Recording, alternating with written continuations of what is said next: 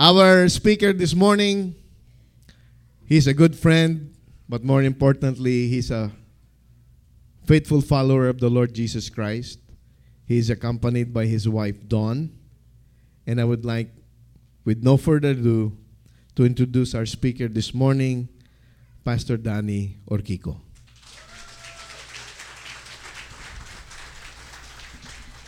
Thank you. Can you hear me?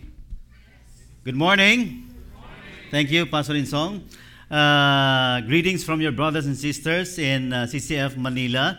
And you know that my wife and I, and Tita Angie, we are grateful to God for allowing us to be here and meet our loving and CCF LA family. So praise God for that. Now, before I proceed with the message, I have a question for all of us. If there's something that you wouldn't want to personally experience, what would that be? Can you tell the person beside you? If there's something that you wouldn't want to personally or even your loved ones to experience, what would that be? You know, before we flew here to the U.S., I was invited to speak in Camp Crame, where Senators Bong Revilla and Senator Jinggoy were currently being confined or detained. Okay? And I asked the same question. You know what Senator Bong said? I don't want to be in jail. Right? And I believe that no one in this room desires or is dreaming of spending like 2-3 years or even lifetime in jail. Meron po ba? You know, I know how it feels. My father, he was sent to prison. He was incarcerated for about 15 years in Muntinlupa, or the New Bilibid prison. I know how it feels being a son. And I know how it feels because I personally experienced being in jail a couple of times when I was young and lost. So it's very difficult to experience being in jail. Another thing I believe that no one would desire to experience is being inflicted with what? Cancer. Cancer is a very horrible, painful way to die. And being a pastor, and even my loved ones, my grandmother, my father himself died of lung cancer. My grandmother died of colon cancer. And my brother-in-law, he died at the age of 37 due to tongue cancer. Very painful. And as a pastor, I ministered to a young man, 29 years old. 29. He suffered with HIV and eventually died at a very, very young age. Well, you know, being in jail or being inflicted with cancer or HIV, I guess we can still thank the Lord because we have loved ones who can spend time with us, take care of us, even hug and kiss us. And this morning, we will talk about men, group of men who experienced something that we can call it was their worst nightmare. So may I invite everyone to please rise as we read our passage taken from the book of Luke, chapter 17, verses 11 to 19. Let's read all together. Go.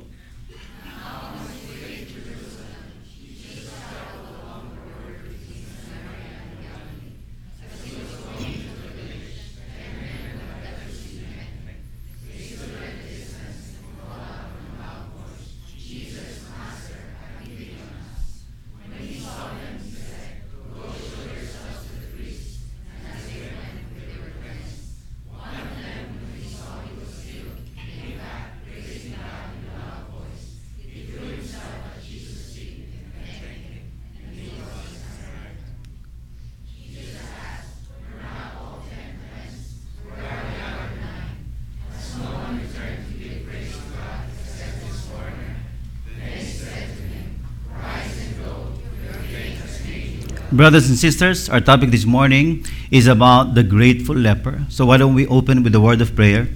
Father in heaven, we thank you for the privilege, the opportunity, and the joy to be gathered together to listen to your word and to worship you, Father, freely. And Lord, we ask that this morning, may you be in our midst. Father, I confess my complete dependence upon you. May you alone, Father, be glorified. We thank you and we praise you, Father. This we pray in Jesus' name. Amen. You may now take your seat.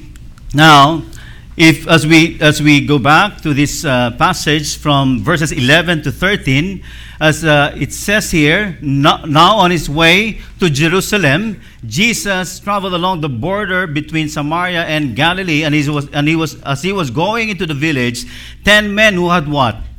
Who had leprosy. So this passage or story talked about Jesus and the 10 lepers. And as Jesus encountered these men, the lepers, they stood at a distance, and then when they saw him, when they saw Jesus, they called out in a loud voice, saying, "Jesus, Master, have pity on us." Maybe, or most likely, these 10 men who had leprosy, they lost hope. They were helpless, they were hopeless, and they were miserable. And they were thinking, maybe, or if only we get to encounter or meet this Jesus. Most likely they have heard of the miracles that Jesus performed. Healing of the sick, calling the dead to rise. Only if we will have this opportunity to be with Jesus, then we can be healed. And when they saw him, most likely they were saying, "Brothers, these prayers of ours has come into a reality." Then when they saw Jesus, they called out from their hearts, saying, "Jesus, Master, have pity on us." We can see that these 10 lepers, these men, were so desperate were so desperate for the Lord's help. They were desperate for the Lord's help. Have you experienced being in a situation wherein you were so desperate that you really wanted to meet with Jesus, because you are in a situation that you believe no one can help or save you except for our Lord Jesus? They were so desperate. Why were they desperate? You know what? For us to be able to understand their predicament, we must be able to visualize the challenges that they faced. These pictures were taken in Manila, 1899. Manila, 1899. But what about during the time of Jesus? What do they do with men afflicted with leprosy? In Leviticus chapter 13, verses 45 to 46, can we read together? Go.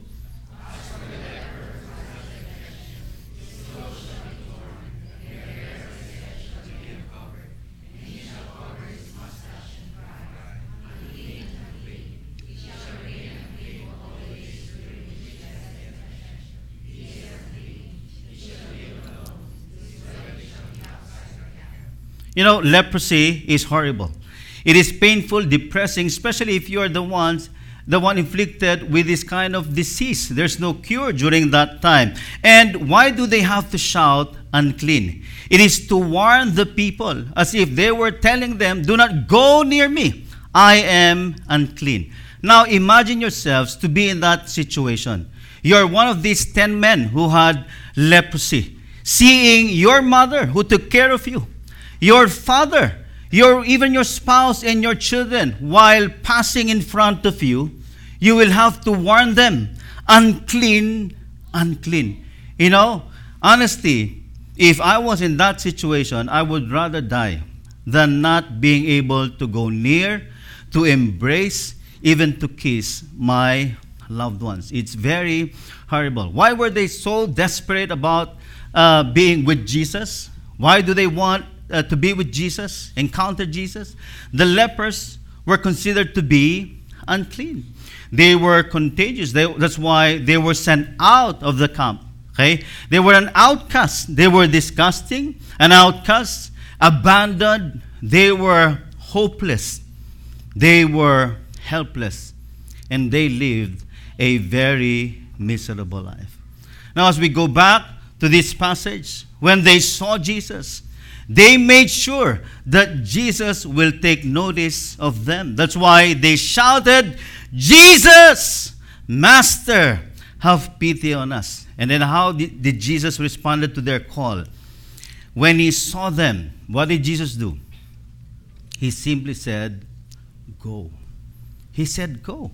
Why just tell them to go? No more rituals, no more praying over, no more laying of the hands, no more speaking in tongues.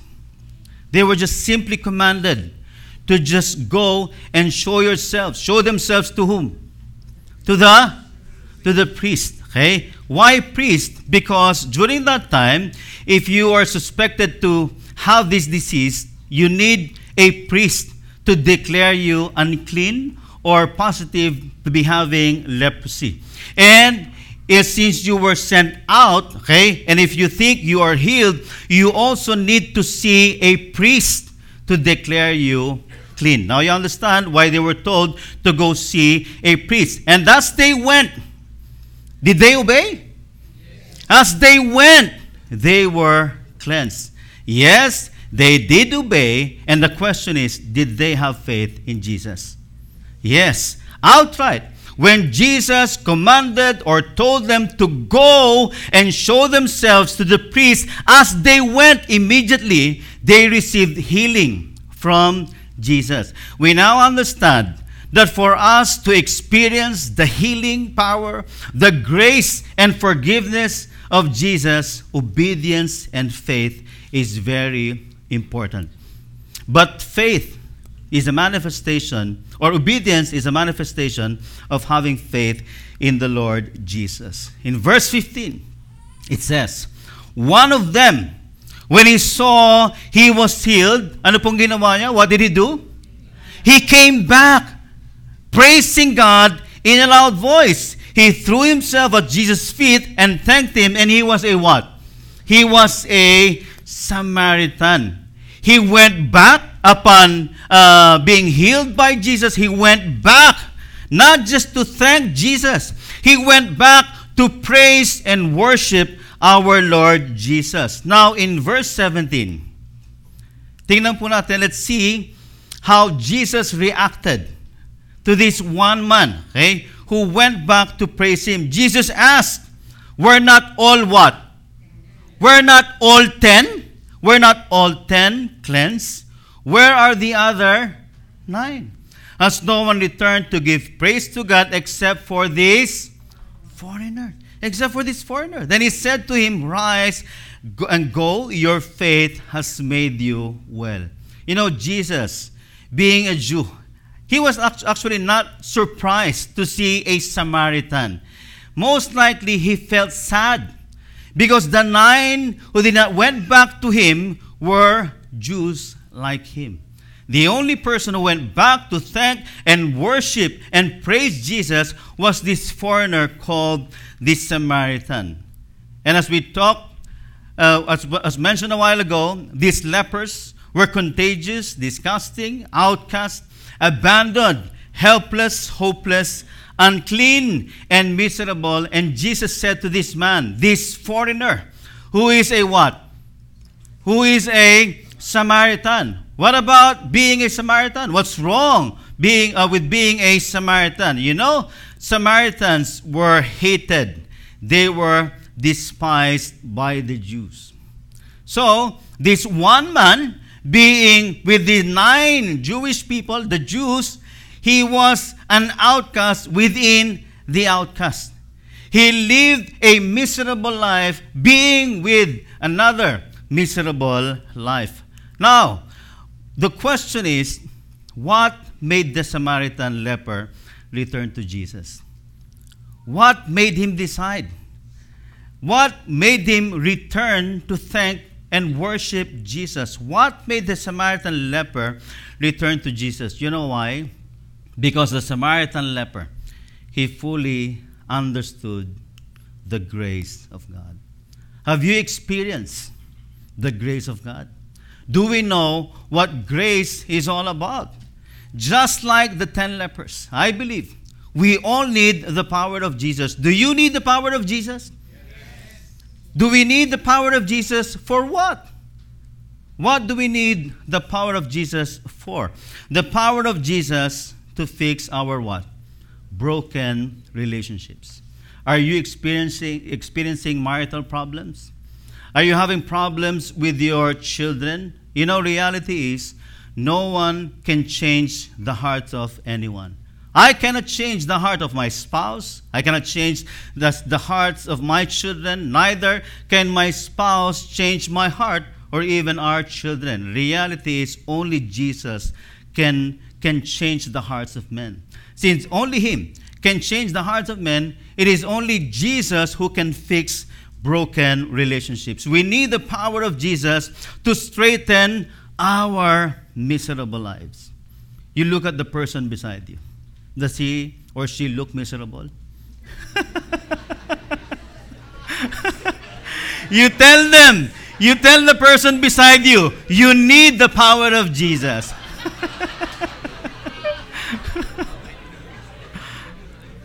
We need the power of Jesus to liberate us from being enslaved to sin. Amen to that? Amen. Yes, we need the power of Jesus to liberate us from being addicted to something, being enslaved to something. We need the power of Jesus to restore us spiritually. We need the power of Jesus to bring healing to our body. Yes, we need doctors. We need the medicine. But doctors and medicines are merely instruments of God's healing power. We need the power of Jesus to provide for our needs. Are you in need? Yes, we are all in need. We need the power of Jesus to fill our what? Empty hearts. Can you do this? Empty hearts. We need the power of Jesus to fill our empty hearts. Now, let's talk about these 9 lepers. I believe these 9 lepers, day in and day out, when they heard about Jesus, the miracles performed by Jesus, they longed to see Jesus, but they never longed to be with Jesus. They longed to see Jesus. They wanted Jesus. They needed Jesus. For them, upon being healed by Jesus, for them to be able to do the things they used to do. What do I mean with that? If you're a basketball player, if you like going to parties, if you like playing golf, okay, if you like mountain climbing, if you are isolated for a time, if you have not been doing the things that you used to do, like for a long time, 3 months or 6 months, the first thing that you want to do is to do the things that you love. So these 9 lepers, they longed to see Jesus, for them to be able to do the things that they used to do. And definitely, they longed and they needed the power of Jesus to be with their loved ones. They longed to be with their loved ones. The 9 lepers, they thought all they needed was the priest who will declare them unclean. And we cannot blame them for that, because Jesus commanded them to go and show yourselves to the priest. So they went, but they never returned. They thought all they needed was the priest who will declare them what? Declare them clean, and not Jesus himself who made them clean. All they thought that they needed the priest, but not Jesus himself. The 9 lepers, they needed the power of Jesus, but not Jesus himself. The 9 lepers, they needed the power of Jesus, but not himself. That's why we can now say that they were ungrateful. Sa Tagalog, walang utang na loob. Sa Espanyol, ingrato. Sakit, no? Wala kang utang na loob. Ingrato. The 9 lepers, they were ungrateful. They were unfaithful. They never returned to their Savior. They never returned to their Savior. Just like the 9 lepers. Do we all agree that at times we behave, we act, and we think like the 9 lepers? Because at times, just like the 9 lepers, we desire for gifts. We enjoy the blessings. We enjoy the gifts, but we forget about the giver. Oh, thank you. This is nice. What's so lovely? We enjoy the gifts, but we easily forget about the giver. Just like the 9 lepers. Lord, I have a problem. I am in need of this. I am in desperate need of that. We are quick to pray, but we are slow to praising and worshiping our Lord Jesus. Oftentimes, Bible studies, if the call time is 8, we arrive 9. Sunday service, but not here in CCF LA.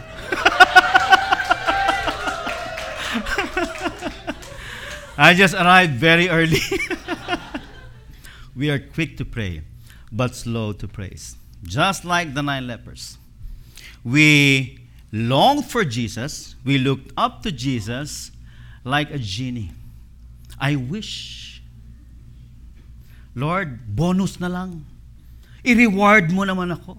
We look up to Him as a genie, and at times, like an ATM machine. When do you visit the ATM machine? To deposit?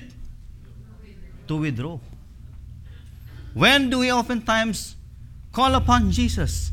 If we are in need. So sometimes, just like the 9 lepers, we look up to Jesus like a genie, like an ATM machine. And just like the 9 lepers, they looked up to Him since He had the power. He has the power to heal and to save people.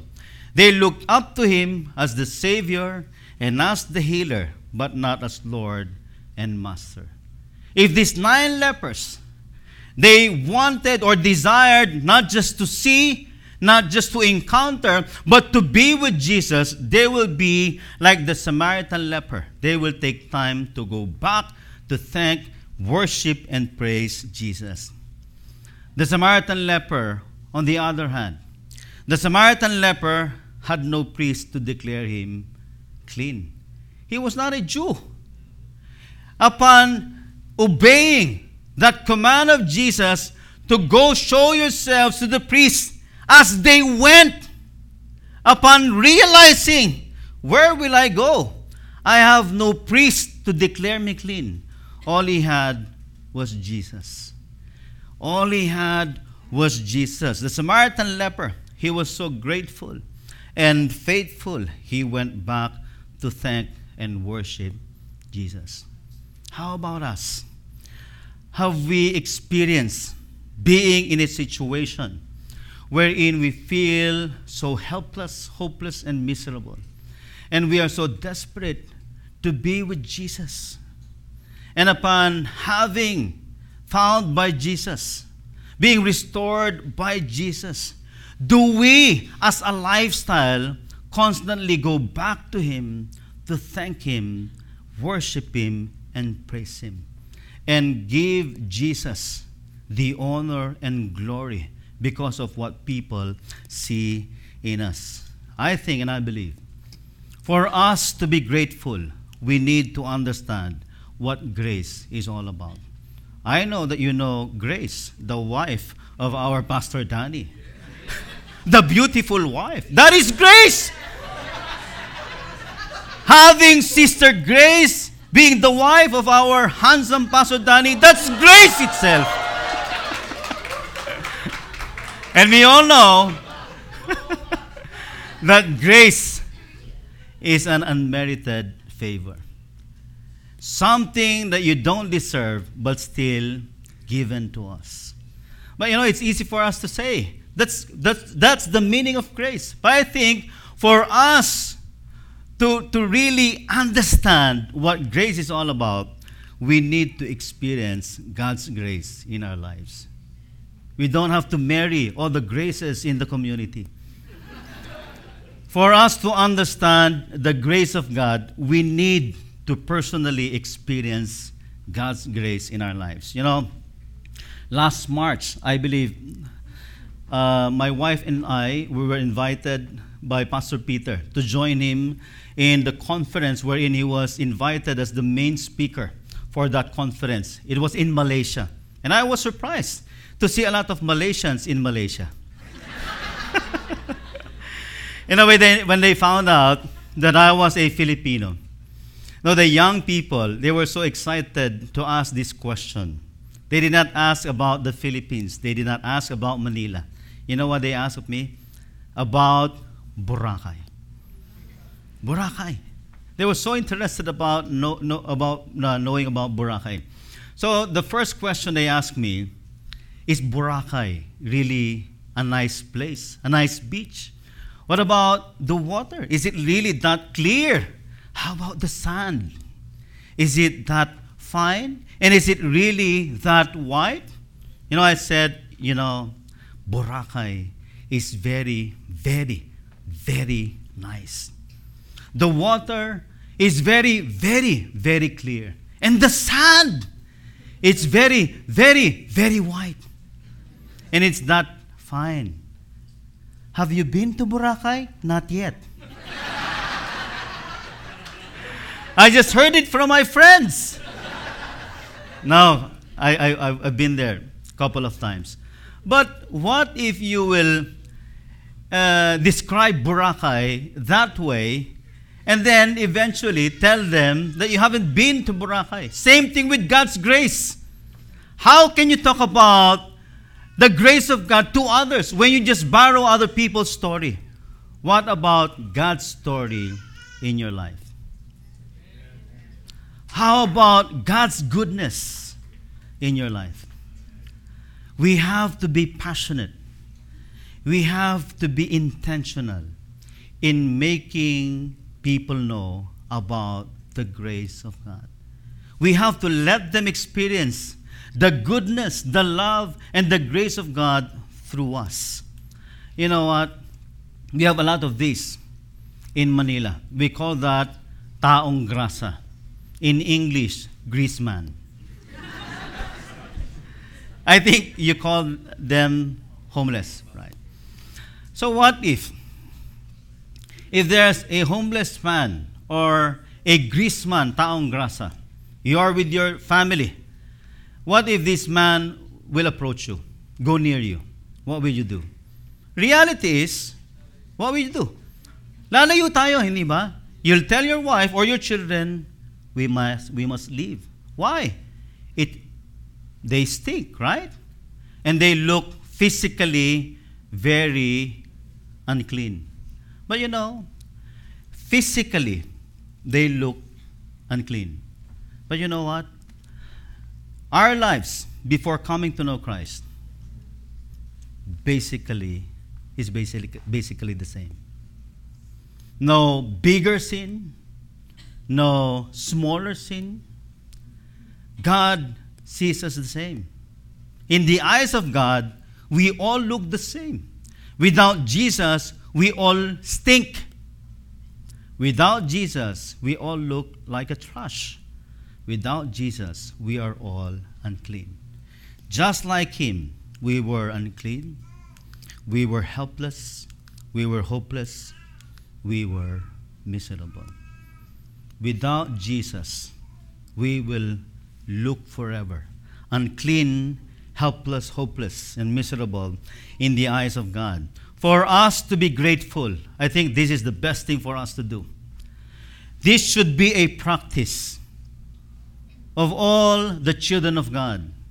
For us to live a life that manifests the goodness of God, we need to look back where we came from and see the great work God has done in our lives. I am a mountaineer. The first time that I climbed Mount Banahaw. Mount Banahaw is the third highest mountain in the Philippines. Midway, I felt like giving up already. But you know what? When I looked back, I saw how far I've already traveled. And that gave me that excitement to see what's on that mountain. For us to experience the grace and understand the grace, we need to look back where we came from and see the great work God has done in our lives. I invited my wife to share to you our journey. So let's welcome my lovely wife, Dawn.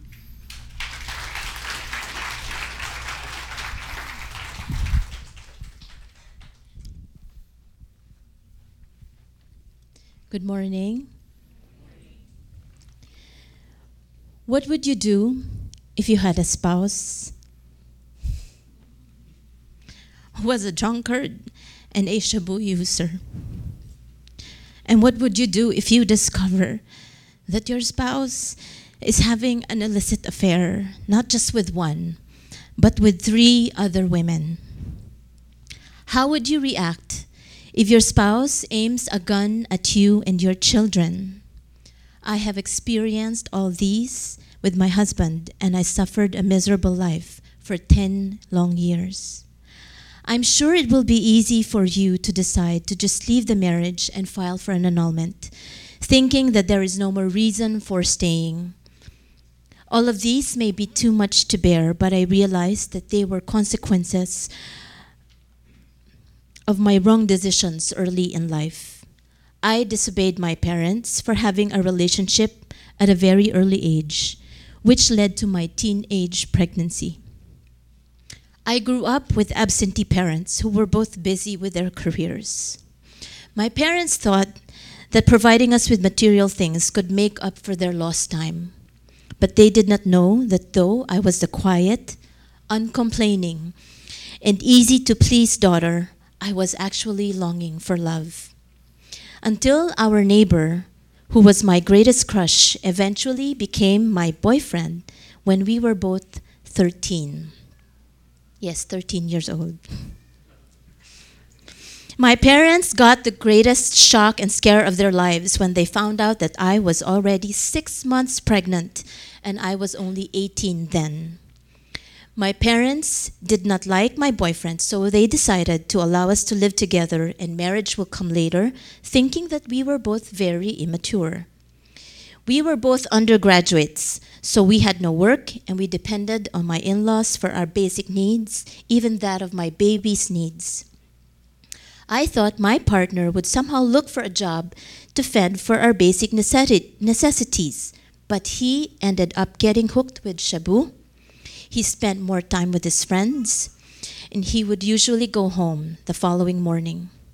There would be nights when I will be surprised with several problems, such as a call from the hospital because of a major car accident, of which he had 2, or from physical injuries because of fistfights, sometimes even with policemen or the military.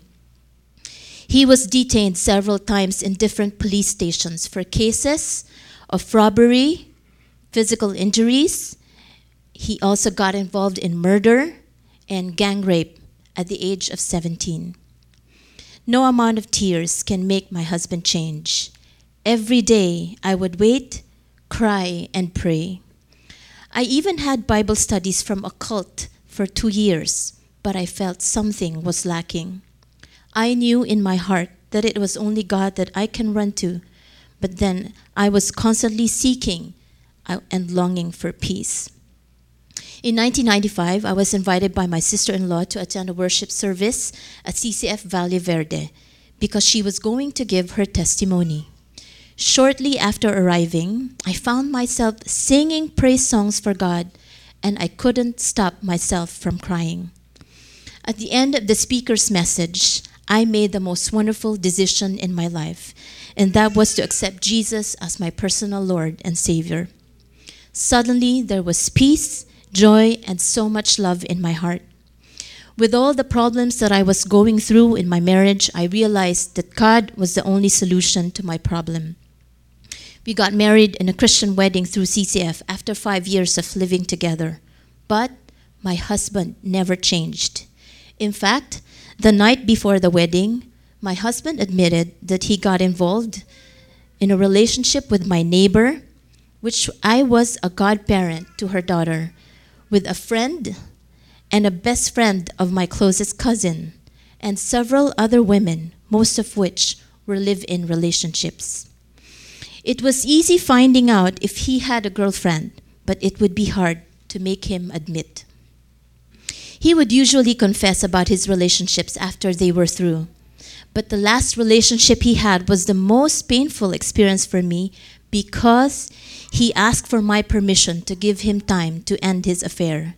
And guess what? I agreed. I even befriended the girl, hoping that she and my husband would have pity on me.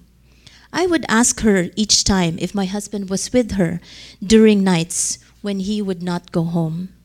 But it only made me realize that my husband loved her more than me. So I eventually stopped calling the girl because it was becoming harder to bear. I in fact called her for several months. It was during the 1-year period of tolerating the affair that my husband would say, "I love you" to his mistress on the cell phone while I was beside him. But I just kept quiet and cried silently. Pictures of the girl would be seen on his cell phone. There were no pictures that time, but there was a sticker at the back of his cell phone, so I would always see that picture every day, even during meal times. The picture was not just on the cell phone, it was on his wallet, his organizer, and even inside the car. But I never thought of removing nor throwing them.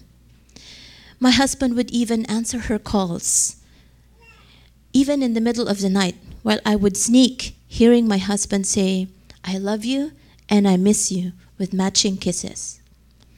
I would pretend as if I did not hear anything. I just kept quiet and mastered the act of crying silently. My husband would call me sweetheart when we call each other baby. I found out from our friends and from my in-laws that my husband wanted to file for an annulment so that he can get married with his mistress. I was so devastated, but I decided to share my problems only with my Bible study group, and I chose to keep it from my parents and friends, thinking that I still wanted to protect my husband and her family.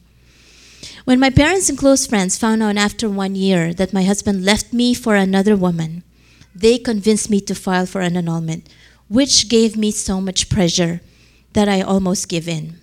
But whenever I go to God and His Word, I am reminded about His many promises in the Bible that gave me so much comfort and trust in God that with Him, nothing is impossible.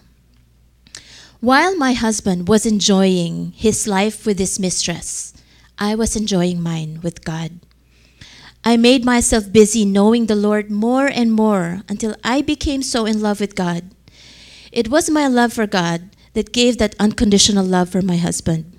It was God's forgiveness of my sins that I also learned to forgive my husband's sins. So, I chose to live my life God's way and not my way. Then I realized that I was still the lawful wife, so I continued to submit to my spouse and I continued to serve him. There was no bitterness in my heart, no anger, no hatred. It is only by God's grace that I held on to my marriage. I never gave up. I prayed fervently. I waited patiently, and I surrendered wholeheartedly.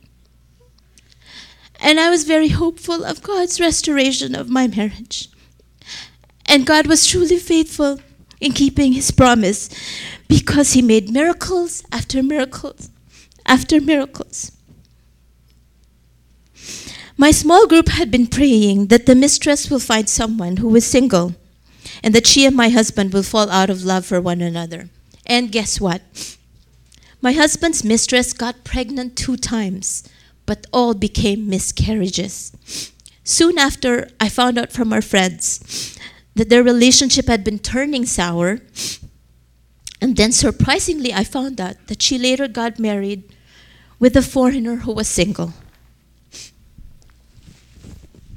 So after 3 years of separation with my husband, God did not only restore our marriage, He changed my husband to more than what I actually prayed for.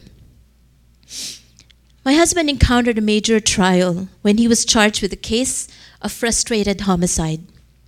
During the most miserable stage in his life, he remembered me, so he called me and I fetched him right away.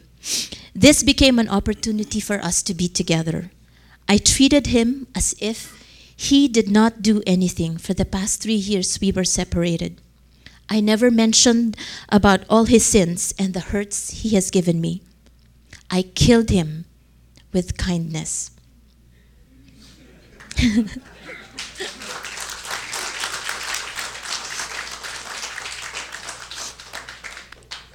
There were times when I would notice him to be so quiet and lonely. So I asked him if it's because he misses his mistress.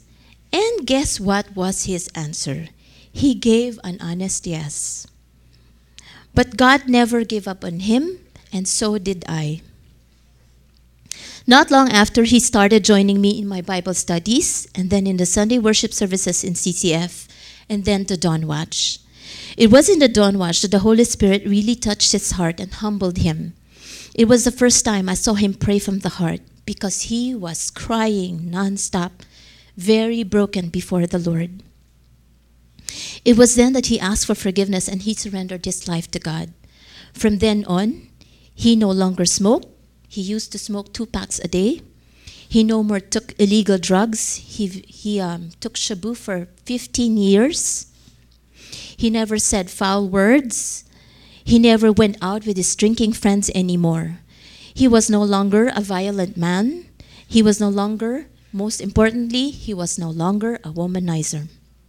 He became a very affectionate, thoughtful, patient father and a loving husband.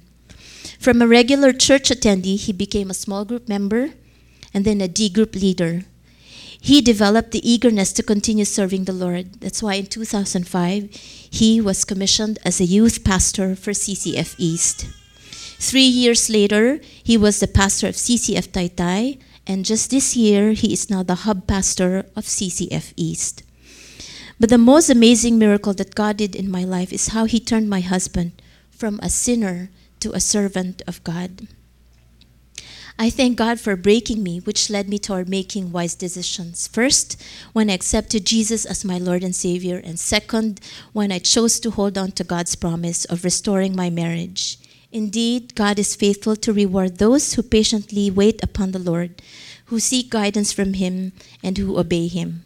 My name is Dawn Orquico, and I am a pastor's wife. To God be the glory.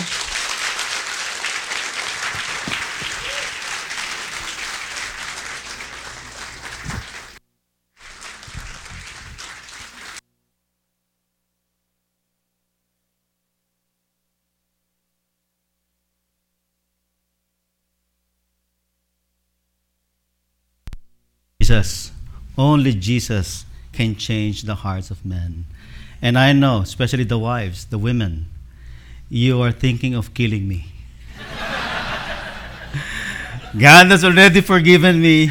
My wife has forgiven me. And remember, she said, she killed me with kindness. The old is gone, the new has come. I am now a follower and a servant of Jesus. You know, the very thing that I enjoy the most, of course, the relationship with God, but being with the family is one of the greatest thing, best thing that I really am thankful to God. I enjoy the times being with my family, with my children, with my wife, and I only have 3 children. The young lady there is the girlfriend of my eldest son, JV, who is now 23 years old. And of course, my accountability partner, my best friend, my loving and the forgiving wife. And of course, the in-laws. You know, my mother-in-law used to hate me. But now, you know, we there's 3 of us, the sons-in-law. But it's just between us. Na? I am the favorite. Yeah. One time, we were having dinner. I told my mother-in-law, you know, ma, among all my mother-in-laws,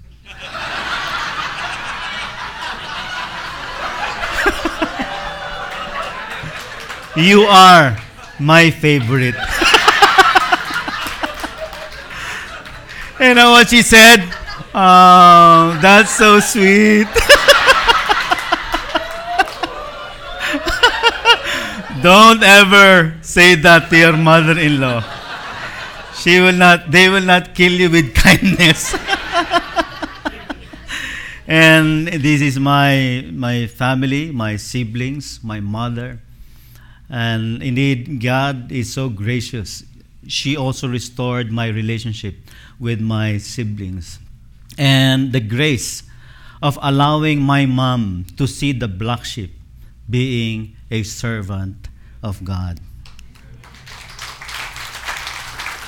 You know, as I listen to my wife's testimony, the more I look back, the more I see the grace of God. The further I see where I came from, the more I realize how far God has carried me.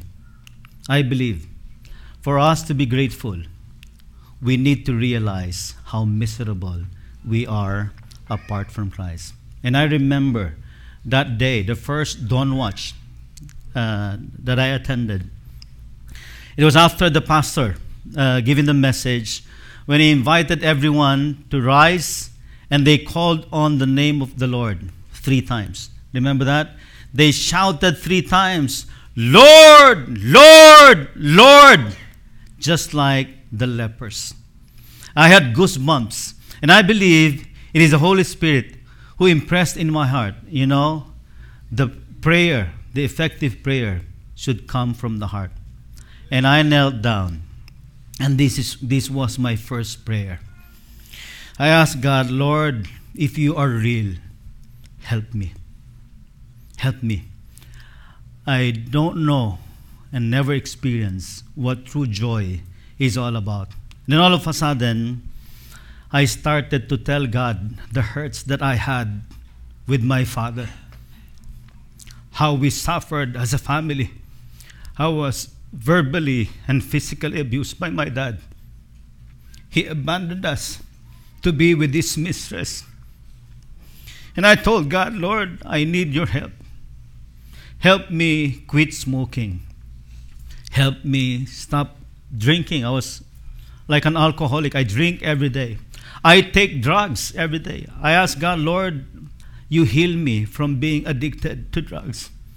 And I ask God, "Lord, my heart is filled with hatred. That's why I was a violent man." So I ask God, "You heal my heart, that I will be able to forgive, that I will no longer become a violent man." And I ask, "Lord, I want to bless my mom. I want to bless my wife. Help me to be faithful to her, to stop womanizing." And God is so gracious, because that day I realized how miserable my life was. God's grace was poured out upon me. I cannot imagine living a life without Jesus, because He is the joy of my life. How about you? What was your condition when you had your personal encounter with Jesus? Where were you when you were found by Jesus? Just like the Samaritan leper, do we still consistently, do we live a life? Do we manifest a life of gratefulness to Him? Let us pray. Father, we thank you and we praise you, Father, for allowing us to study this story, a great story, a real life event, wherein a grateful leper encountered you and experienced what grace is all about. Just like him, O God, we used to be lepers. We were unclean. We were hopeless. We were helpless. And we lived a very miserable life. And you found us. And Lord, but we do ask for your forgiveness, because at times we behave more like the 9, not being grateful and mindful, and not living a life that is truly pleasing unto you. After receiving all the blessings, the grace, the love, and the forgiveness, we at times focus too much on our wants rather than enjoy our fellowship with you. Lord, we ask that today our lives will never be the same again. That we would constantly go back to you, worship you, and live a life that will manifest a life of being grateful to you, our Savior, our healer, our restorer, and our master, that we will now be so focused in living a life, not just for ourselves, but for you and others, that we will be so intensive and passionate in declaring the world, the people, the community around us, about the grace, your story, not our story, your story in our lives. And I believe, Father, it is your goal, your purpose and plan to use each one of us to bring glory and honor to your name by constantly being reminded of where we are before we came to know you. Lord God, we thank you for CCFLA. We thank you, Lord, for the servants here in this church. We thank you, Lord, for the loving church. And we ask and pray, oh God, that you will cause this church to grow in ways that people will be so overwhelmed by your works in this place. We thank you and we praise you, Father. And Lord, I speak blessing for all the families represented here today, that you bless them with love, with peace and joy. We praise you and we glorify your name. This we pray in Jesus' name. Amen. Amen.